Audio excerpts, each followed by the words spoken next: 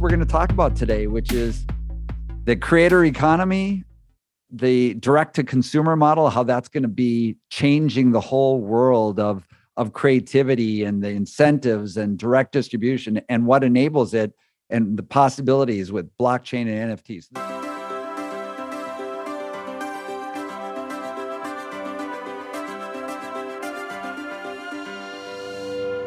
This is Fearless Media, my podcast about the future of media, entertainment, and tech.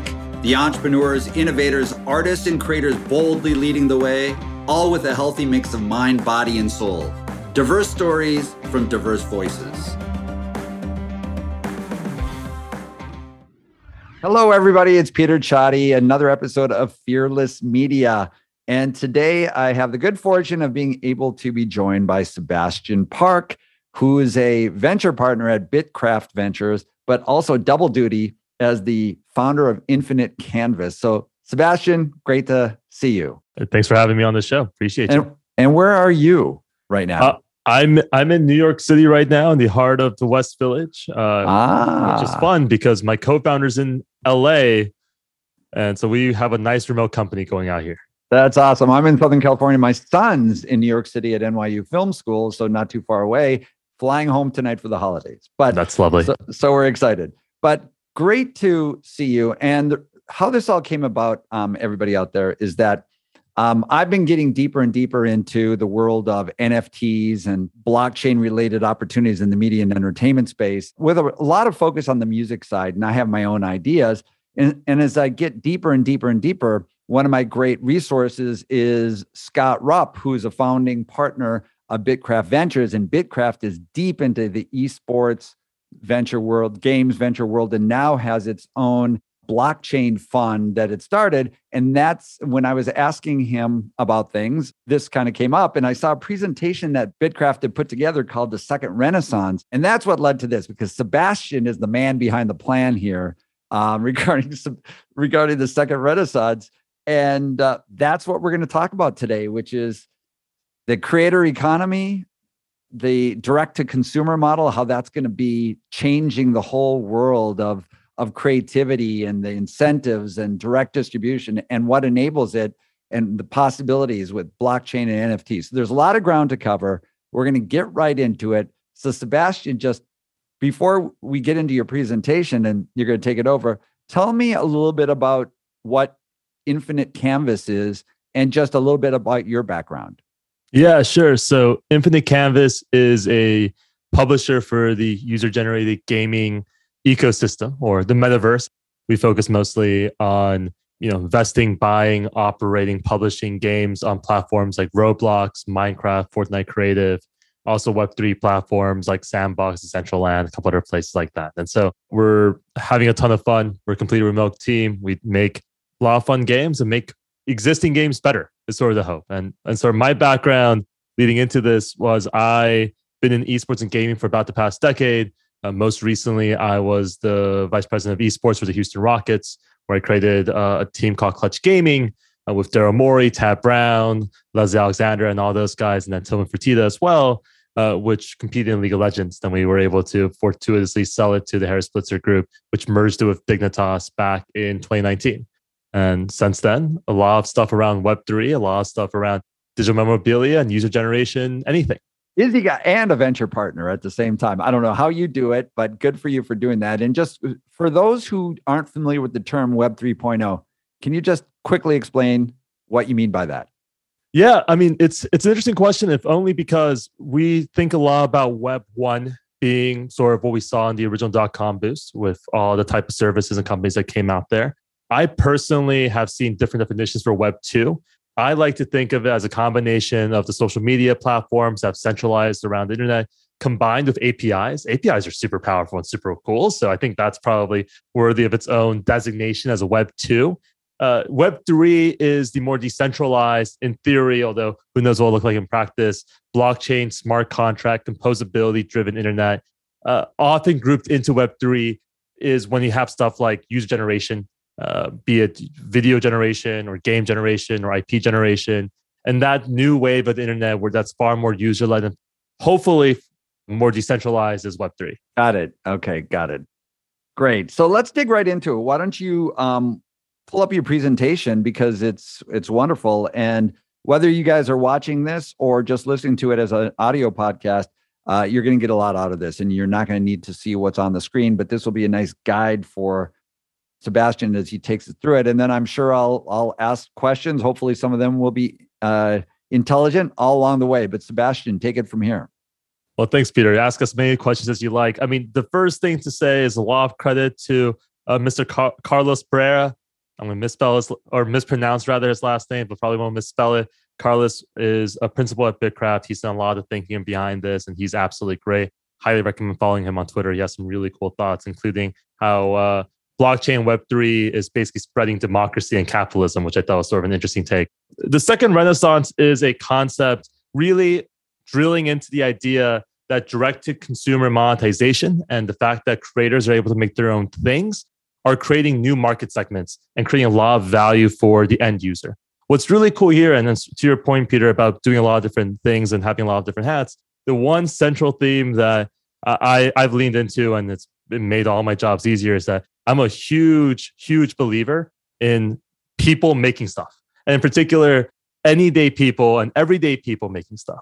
We'll talk more about this in a bit, but and this is a true story, when the son of Syrian refugees who live in Ireland can make a game without knowing how to code, that's a really interesting market segment. And what we've seen as these platforms that we've created, places like TikTok, YouTube, places like Roblox, places like Fortnite Creative, have started to expand upon the definition of who can be a creator. So it's not just people who are, my brother's a cinematographer, like it's not people who went to cinematography school or film school. It's not just writers from top university. It's anyone on the internet. And these tools are allowing that to happen. And we're seeing this as a market that's, at the time I thought it was aggressively 100 billion plus. And now I'm thinking that might be a little bit conservative. Yeah. The second renaissance term itself, coined by Jack Conte, CEO of Patreon, just wanted to really give him credit where credit is due. But the basic idea is this really cool loop, right? If there's a great thought piece writer by the name of Kevin Kwok who's obsessed with loops. Highly recommend his reading about it, and it sort of inspired this graphic right here. But the idea that you can make stuff, and before, if you look here, it ends with creator passion and that's it. But what's an interesting line that was created was that these platforms, you'd have this vector from your passion to these platforms, and the platforms themselves would beget monetization, which will allow you to spend more time focusing on your creative activities, which then allow you to think deeply about distribution. This distribution allows for people to create better tools and better ways for you to create more content, which decreases the friction, which creates more creators, and thus, as a result, changes the ecosystem from a cultural standpoint to, beget more monetization via ads or acquisition or otherwise. Yeah. That's really a second renaissance, very similar to how the first renaissance changed the views of art and science. And the value creation. So as you were saying, the democratization of it, not only by the hardware that, like you were talking about cinematography, and anybody can capture great quality video now through their iPhones or whatever it may be, but also just the ability to go direct to find an audience from anywhere in the world, as you were saying, and also to cut out the middleman monetization platform. So as an example, the value that's created by whatever writing I do or podcast or whatever that any of us do, right now there's the platform that hosts it that captures much of the value. Well, through the second renaissance and the things we're going to be talking about, you're taking that away and you can go direct. One thing, and then we'll continue on. Just a fun fact about Jeff Conte. So I was in the green room with Jeff back in 2014 when we were both going to be interviewed on, I think it was Forbes or one of those shows. It might have been MSNBC. He had just started Patreon. He was a really good guy back then, but I was there right next to greatness at the time. But I always loved what he was doing. So it's very cool how Patreon has really taken off and now multi-billion-dollar valued company. But anyhow, go ahead. Yeah, for sure. Completely agree with that. And that reduction of friction has been awesome, because certainly there's still platforms or these newer platforms, but we've seen with competition reduces reduces the platform cuts. And so the creators themselves make more and more of what their art is producing. We've seen this in practice. This is not some arbitrary mental model that's only existing in academia. We've seen this happen with words. We've seen your Instagrams, your Pinterest, your Snapchats on the video side. And most recently, and we didn't have it in this slide deck, but Substacks of the world, the ghosts of the world, the fact that, and to large extent, actually NFTs themselves, right? Like the fact that previously uncaptured economic value that was created in mass and could either only be distributed through services like the New York Times, then became ubiquitous in the past 10 years with platforms like Facebook and Instagram and Snap. What we're now seeing is the next step forward where it's like, hey, now that the process isn't, or the bottleneck isn't the content consumption or the content availability, but rather the monetization, we're starting to see that type of exponential growth, both in the video and imagery and words and the related creative arts. And people are able to capture more and more of that value that previously may have only been captured by the New York Times and then only captured by Facebook. Yeah. So would you say that Web 2.0 is more you have the platforms that have enabled the kind of creativity and the distribution of that creativity, but the value is still the intellectual property of the creativity. It only gets a small piece of that value because the platform itself that has built itself into multi-trillion-dollar companies, they've captured the vast majority of the value that was created from the intellectual property itself. Would you say that that's correct about Web 2.0? And Web 3.0, one of the big disruptions is taking that out. So it is the direct, whoever's created the value from an intellectual property creativity standpoint, that creator is directly able to capture that value, him or herself. Yeah, I mean, it's interesting because certainly one of the biggest things I will say, and I think that's certainly a great definition for Web 2, but just a little more nuance to it.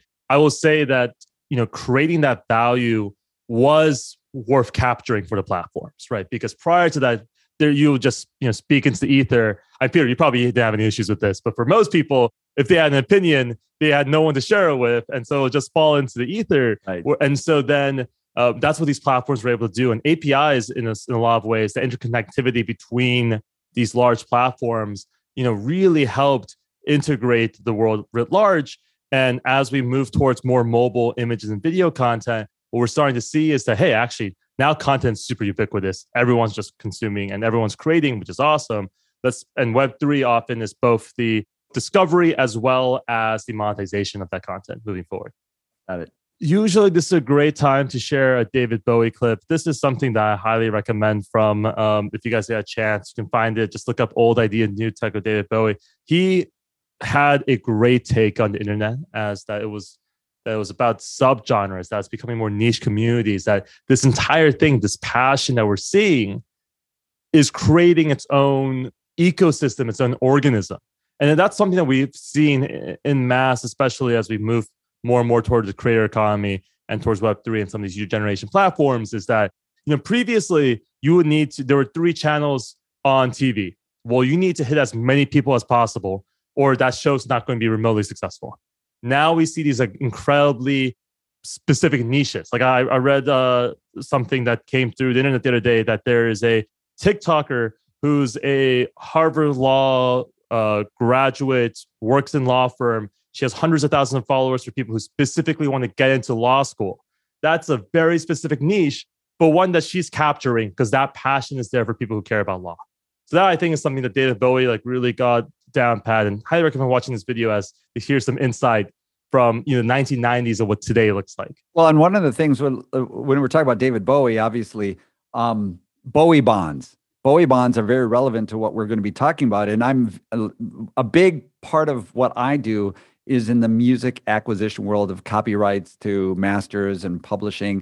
And right now, I'm sure you followed, and because everybody's seeing that billions of dollars are being poured into that space to acquire the biggest catalogs that are out there, whether it's like Stevie Nicks or David Crosby or Neil Young, all these massive deals, and private equity is being the buyer there. But now, through what we're talking about in this Web 3.0 economy and through NFTs, now it's super fans. The retail market, we can buy actual pieces of the songs. So it's down to fractional interest and fractional ownership. where it's we're able to share in the value that's generated over time as well as a fractional owner in it. And that's something that David Bowie started with Bowie bonds, that concept a couple decades ago. And so here we are. Yeah. David Bowie was ahead of his time, for sure. He was very ahead of his time. Just two platforms that I think are worth on the music side, where we're talking about songs in the marketplace, to be able to, any of us can purchase a piece of them. You should check out Opulus, which is a new service that's from Ditto Music out of the UK. Opulus is a cool new NFT platform and DeFi platform. And then music focused. And Royal is another one that was just recently featured in TechCrunch, but Royal has some very big names behind it. But that's worth checking out. Very cool. And I find those platforms, especially when you allow for that type of liquidity to come in, to be exactly the type of problems we're solving for right now. Just that direct to creator and then creator to fan loop we see. Exactly. That's it. For me, that's such an exciting part of it on the music side, because super fans, they want to get close to the artist that they love. They want to support the art, so they create more art. And now super fans can do that directly through the kinds of things we're talking about.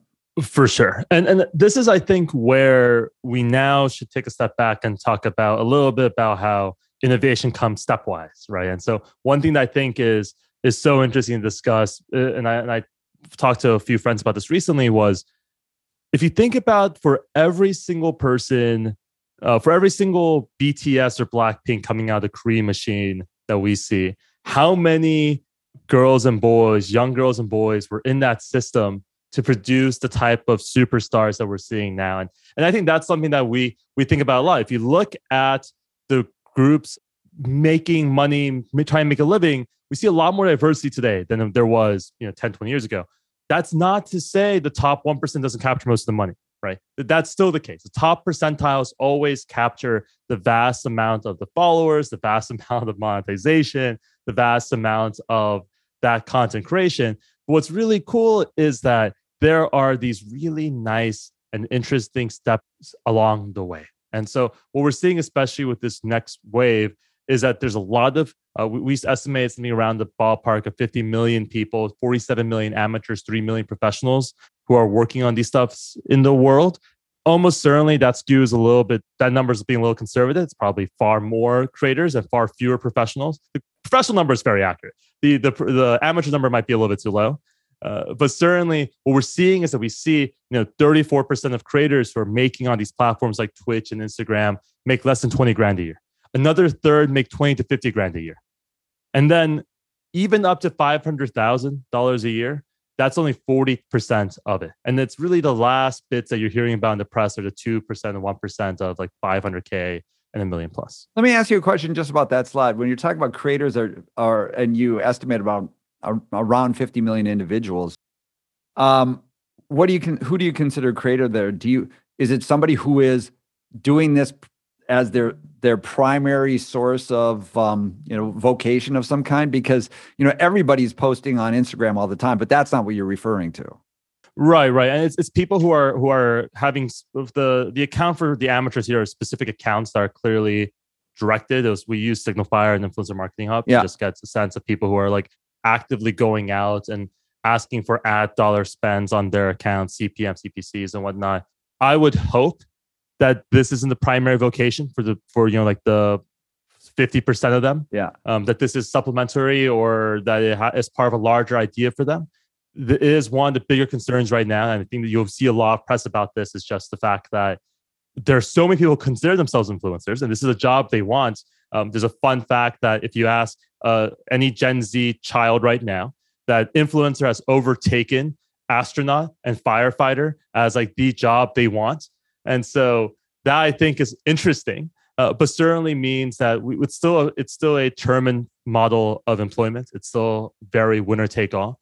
And so I think one myth that we always like to dispel, especially for those, especially with kids, but also people who are pursuing this type of thing, is that the hit rates are still very similar to what they were before. It's just that before we didn't really see even the middle class. Now we're starting to see the inklings of a middle class. And that's the main difference. Still, for the vast majority of people who are doing this, they're not making a lot of money. They're still having a lot of fun, but the supply is there to create these types of superstars of the future. Gotcha. So this is sort of like an interesting bit here. I should mention that this slide was created a few months ago, and that shouldn't matter in most ecosystems, but in this ecosystem, this does in fact matter. For those of you listening, we're talking about current platform usage in July. We're talking about Facebook, the YouTubes, the Instagrams, the TikToks of the world. TikTok has continued to grow. Snapchat's continued to grow. Facebook tends to stay fairly stable. Instagram is growing. And now we're also seeing a lot of use. We might even consider Discord as one of these areas of these like, social platforms today. This is, I would say, the biggest thing that I toss out to people is that we're talking about 2010, roughly $800 million of YouTube creator payout. And now it's about 10.5 billion last year. We're seeing similar amounts of growth on platforms like Roblox, where they're clearly going clear. They went from tens of millions to hundreds of millions in like 24 months. And that's the type of payouts that we like to see. And that's the type of growth we have where creator payouts are accelerating and that the creators are using these interesting platforms. Let me ask you a question about that, though, too, because on the flip side, a number of creators will say the cuts are ridiculous. So Roblox, as I understand it, and I'm certainly no expert in Roblox, but takes a 75% share from games that are created on that platform. And when you look at YouTube, I think it's 60-40. So 40% is retained by YouTube. And then we know that, when you're talking about obviously using the creator uses iTunes or just the iOS platform to be able to get their content out, there's a 30% share that's shared with Apple. So from a creator standpoint, although the money has grown in the manner that you've mentioned, that's still a tiny fraction or many would say it's a very small fraction that should be going to the creators. And that's because that's a central part of Web 3.0, as we were saying before. Yeah. So what's interesting, and I love that question actually, because it's something that I think a lot about, in part because I candidly, personally stand to benefit if the cuts were lower, right? Like that, I think we all do. And so it's easy for me to beat the drum of that being the thing that we want. I would caution for people before they beat the drum a little bit too hard to spend a little bit of time thinking about where the costs are coming from and where the costs are going. One of the fun things about Web3 are gas fees, right? Like the fact that the system in and of itself is charging people for the use, right? And so what's cool there is, on one hand, it feels free. Yeah. But on the other hand, the cut of money has been taken in other parts. And surely it's a lot smaller than these YouTubes and these other platforms. But it is worth mentioning, for example, platforms like Twitch, YouTube, hosting video files, sending the videos out to everyone is an incredibly expensive process. And they do it for a lot of people. It reminds me a lot of the A&R model in a lot of ways, where it's really the one super hit who's funding the discovery of 100 different artists, right? In terms of the cost of creating the music itself. I think we're seeing very similar types of things on YouTube and Twitch and on Roblox, where Roblox's cut is in fact 75%. The question is, how much should it be?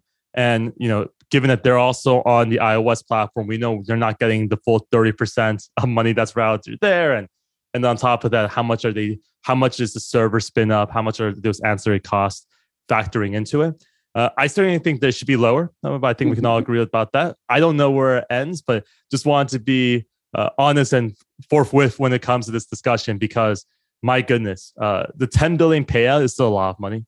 It certainly would be awesome if it was 20 billion to the creators. But in the interim, it's also awesome these platforms continue to exist. Well, and by the way, I appreciate that because I bang the drum pretty loudly. So that is a nice, gives me a little bit of maybe pulling back a little bit and appreciating what the platforms have enabled in the first place. But nonetheless, it does get us into the power of Web 3.0 and the next evolution where, yes, of course, nothing is cost free at all. But as efficiencies grow, the split and the share that's going to the creator is just, it's a vastly different sort of game. For sure. And by the way, just this sort of a fun story from a different time, but when it was it's now Twitch versus YouTube, really. Yeah. But there was this like glorious time around 2017 in the live streaming space where it was like Twitch, it was Amazon versus Google versus Facebook versus, potentially Netflix and definitely Microsoft, right? And we saw so many gains in terms of developer and creator splits in that year with that competition. Yeah. So for those of people out there who don't think competition matters, like just look towards 2017 and just like the sheer amount of impact that Facebook Live and Mixer had on the ecosystem alongside YouTube gaming really shifted the cuts that we saw there. And then when they disappeared, like I was like, oh crap. And so that's one of the cooler things about Web3 for sure, especially because there are just so many players. The cuts have to be incredibly competitive. Yeah, great point. This, I think, is probably my favorite slide in this deck. Basically, what's worth mentioning is that the early stages of monetization were platform-based. And so what I mean by that is that when you had videos on YouTube, like you would pay YouTube and then it would sponsor the videos through their programmatic real-time bidding algorithm. And they're very good at it. It's how Google makes most of their money. And so programmatic direct brand deals. We're talking about large scale. So the people who are making the big bucks were your Big Bang Theory product placement teams or Stephen Colbert and like folks like that. What's been really cool as we've seen more direct to consumer ecosystem mechanisms, be it the easier CPG, the consumer packaged good, thoroughfare in terms of sort of that supply chain to lower JVs and margins and whatnot, is that we've started to see individual large creators themselves leverage their own brands outside of a construct. You don't need to necessarily sign on with Nike and become a Nike athlete to ship your own shoe now. You could, in theory, make your own shoe. You may still choose to do the larger thing, but if you want to do it yourself, like Kylie Jenner did, you can do it yourself, which is crazy and awesome. So that's been the future, which we think has been pretty awesome, is that direct-to-consumer marketing as consumer is freaking amazing, where now that you can like have scalable just-in-time type delivery where you don't have to keep large inventories, where you can have digital goods, be it NFTs that don't have that overhead. We're now allowing individuals to make a lot of income, really just make it directly from their fans and not have to necessarily worry about the deltas one way or the other. Well, and that's the point too. Yeah, again, getting back to the super fan, the fans, the audience supporting the creativity and supporting it directly by giving the value to the creator and enabling the creator to create even more. And we'll get into a little bit more about kind of my crossing of the chasm when I was thinking about NFTs and the media and entertainment business. And I was thinking of it in a more kind of generic sort of way where, yes, it's beyond just the song or the art or, the video. It can go into an experience and all that, but it can go much deeper than that. It can become more like a CryptoPunks or a Bored Ape Yacht Club, which becomes a membership into a club. And I'm fascinated by what that means from a super fan perspective and the new type of fan club that's enabled by that I do want to ask you about a little bit later. But on this slide, for those who don't see it, you mentioned 3 different examples of direct-to-consumer that you think are interesting. And so if you could just briefly mention in the art space, gaming space, and then this other interesting example. For sure. This is certainly wrong now, and it's my mistake for not going through this. But back in July, CryptoPunks had a total market cap of $5 billion. Who knows what it's at right now? Maybe 10, maybe 20, maybe 4. I don't know off the top of my head. Certainly in the billions of dollars created by 2 people. You have people like Anna LaRue on the Roblox platform. She runs one of the most lucrative digital goods stores on Roblox. Her story is awesome. She's 20 years old and basically did all of this herself, generating hundreds of thousands, if not millions of dollars in terms of total income for herself and for her company. And then people like Heather Fox, who's a professor of American history at Boston College, who, our understanding and talking to some of the data sources that we've seen makes about $2.5 million from her Substack just in talking about American history, which is awesome. Like that is those are great stories. But more importantly, and this is, I'm going to sound hilarious, but not any of these 3 people are Kylie Jenner's level of huge, right? Kylie Jenner is approaching 1 billion Instagram followers.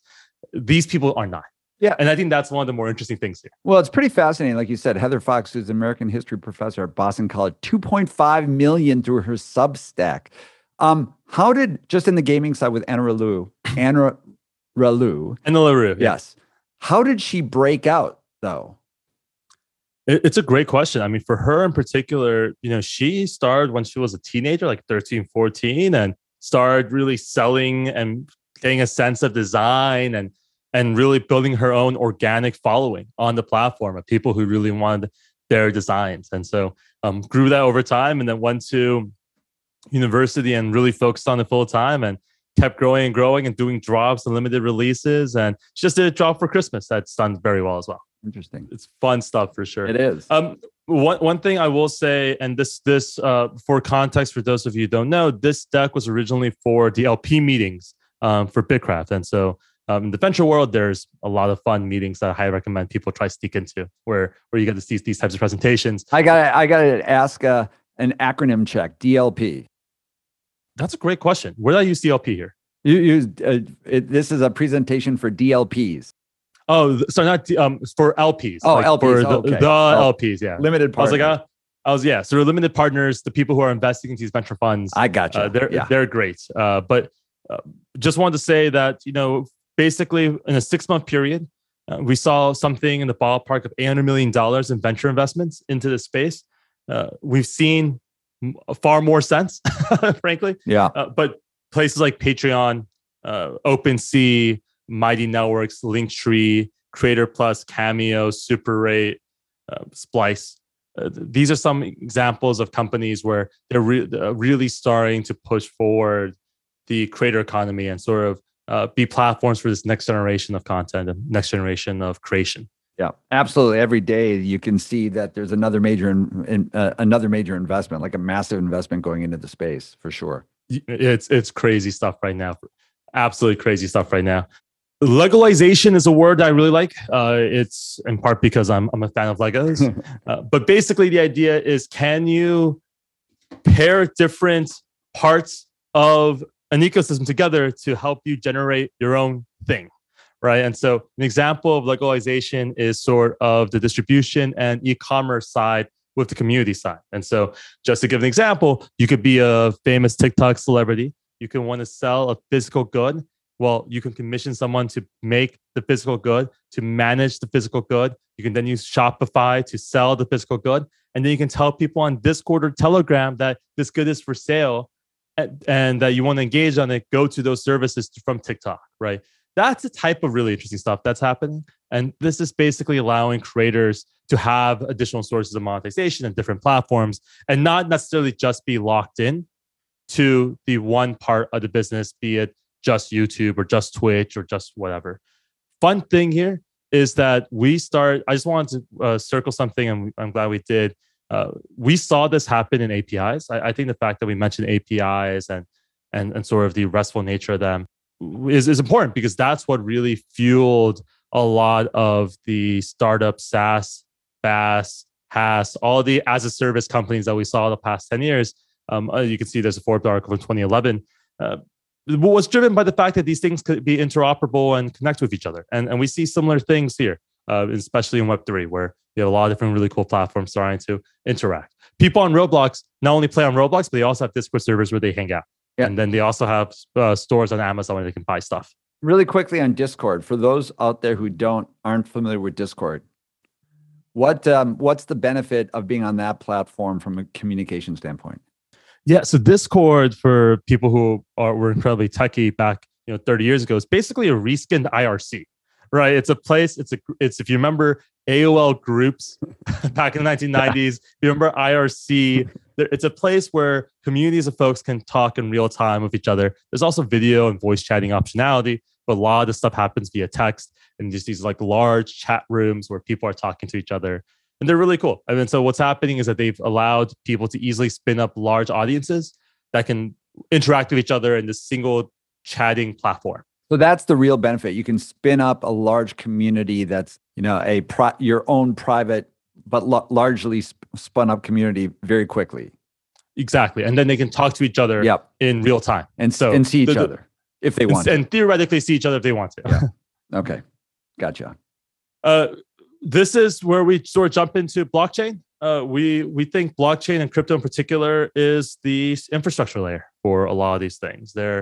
Our thinking about this continues to evolve, but really I would say the composability of blockchain, especially Ethereum and some of the newer layer 2s and layer 1s, is awesome. They allow people to disintermediate the platforms themselves by using smart contracts, by using these types of ecosystems in order to pay each other out. one of my favorite things, Peter, that you mentioned was the fact that people are fighting over entire song, record, label collections, right? And like these entire discographies, entire libraries of music. And historically, the payment mechanism there is that goes to the collection. There's a bunch of lawyers on all the different sides. They're all fighting. And I think like Dean Martin's collection just got resolved after like 20 or 15 years of fighting a couple of days ago, right? In theory and in practice, at least initially, blockchain seems to allow us to ignore that, to basically allow people to have a direct connection and then use that to monetize directly as well. Yeah, and just a couple of things I want to point out that I find to be fascinating is that, and in the media and entertainment space, is that I mentioned on the music side because I'm involved in a lot of these large transactions that are private equity backed.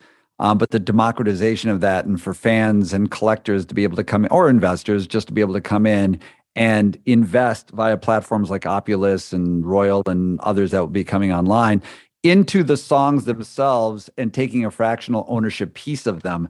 So now you have what Web 3.0 has enabled there, and blockchain, and then all the reporting and all the payments to those people. So like if I'm a micro or fractional owner of this copyright, this recording, then the blockchain enables the direct payment to me because music rights are so complex, and it simplifies all of that. Like that is happening. That's a massive transformation in the music business. Similar kinds of things can be said on the video side, where now it's going to be a new source of capital for producers of film or television or whatever video project or any project. Now you're going to be able to have the audience actually be a new source of capital for you, and the audience can become investors in your film. And so if, for all you producers out there, really understanding that now you don't have to just go to your typical sources of financing, you're going to have a new world of opportunity opened up to you. And now you who are fans of certain genres or directors or whatever, you're going to be able to take an ownership piece in the work, which fuels more work. And if it's successful, and you can help build the success, you, the audience, can help build the success because you're going to share that story. You're going to tell your friends about it because you're invested in it. Like all of that is really fascinating. And for sure, one more, and tell me if I'm thinking the right way, Sebastian, about this. Because I love, nothing's more powerful than if you love an artist, this connection through music is a very special sort of bond, very special bond. Music plays such an important role in everybody's lives, and by the way, in all forms of media, like in games and such too. So music is a pretty interesting thing that way.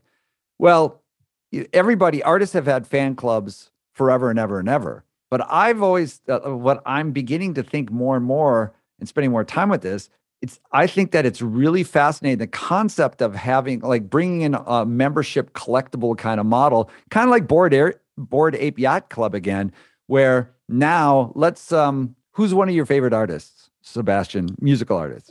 Oh, I mean, I gotta say, I've been really, really, really partial to Weezer my entire life. Okay, so I'm all about Weezer. I was there at the beginning, Weezer. I loved Weezer from the very beginning, the Blue Album. So let's say Weezer. Let's say Weezer just decides to create a super duper ultra VIP NFT, and now it's limited to 1,000 people, and they're going to sell it in the marketplace so you're there's only 1,000 memberships into this super duper VIP Weezer fan club, and forever it's locked in at that. There's a certain buy-in price at that, and there's certain benefits to being part of that club. First of all, you're a super duper VIP, one of only 1,000 in the world. So like you're the ultra Weezer fan. And then there's all kinds of whatever other experiences that Weezer wants to make available to those ultra super fans. What I like, imagine the kinds of dollars that can come with that directly to the artist, but also imagine the great pride or bragging rights and special exclusive contact access that you have the artist, so their fans benefit from that. And then of course, through smart contracts, everybody wins as that investment into one of 1,000, it gets more and more valuable over time, potentially. And you, the fan, if you choose to sell your membership, then you're able to take the gain just like any investment. And then if you're Weezer, of course, you get a continuing share every time there's a resale. So For sure. that whole idea of like this super ultra VIP velvet rope thing, that's almost like a collectible, goes into a membership model, kind of like Bored Ape Yacht Club, and it creates a life of its own in itself. Am I thinking the right way of that's an interesting opportunity? It's certainly an interesting one, in part because the innovation here, and I talk about this a lot, is that it's not so abstract, right? It's not so disruptive that it doesn't make sense. It makes sense, and I think that's the upside, right? It's very similar to the PSL model, like the private seat license model that the NFL in particular, but also other sports organizations use.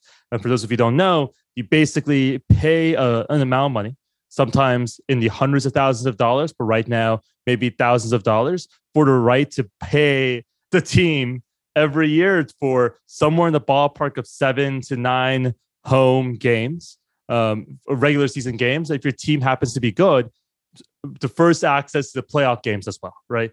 And there, if you are a PSL owner of, let's say, the LA Rams SoFi Stadium, and you were one of the PSL owners who bought the 100,000 a pop, 50-yard line, first 10 rows section, along with that came parking. Along with that came first rights to buy tickets for the 2022 Super Bowl. There's just a lot of interesting added benefits. And in terms of mainstream appeal for organizations like that, this is a really powerful tool because of the enforcement. So you don't have to like go spin up an entire department to maintain that, right? You can enforce it via a composable smart contract. On the complete flip side, which I think is also crazy, is that, and Peter, you probably heard this, but like Mila Kunis and I think it was Chris Rock and Ashton Kutcher and Seth MacFarlane created a show called Stoner Cats, right? With Jane Fonda and what an absurd concept. Never would have been picked up by ABC or NBC or Fox, right? But they funded it with a token, a Stoner Cat token, an NFT, and now it's for a very niche audience. And so we see these funding models, and that's the coolest part of Web3 is that its applications not necessarily for the more traditional big ticket LA Rams level groups of people. It's also for people who just really like weed and cats, which is a much smaller intersection, I'd imagine. And who doesn't? I'm not saying me. And Sebastian, I won't ask you. Oh yeah, no, I'm actually, cats and I don't get along sometimes, but I do like most cats. Yeah, which is sort of a fun thing in that way. Yeah, I'm a dog guy. Same. Like I mentioned before, Gen Z lists YouTube creator as a top employment. It's pretty great. Yeah, it's pretty hilarious. Okay, so do you think that it still makes sense for it?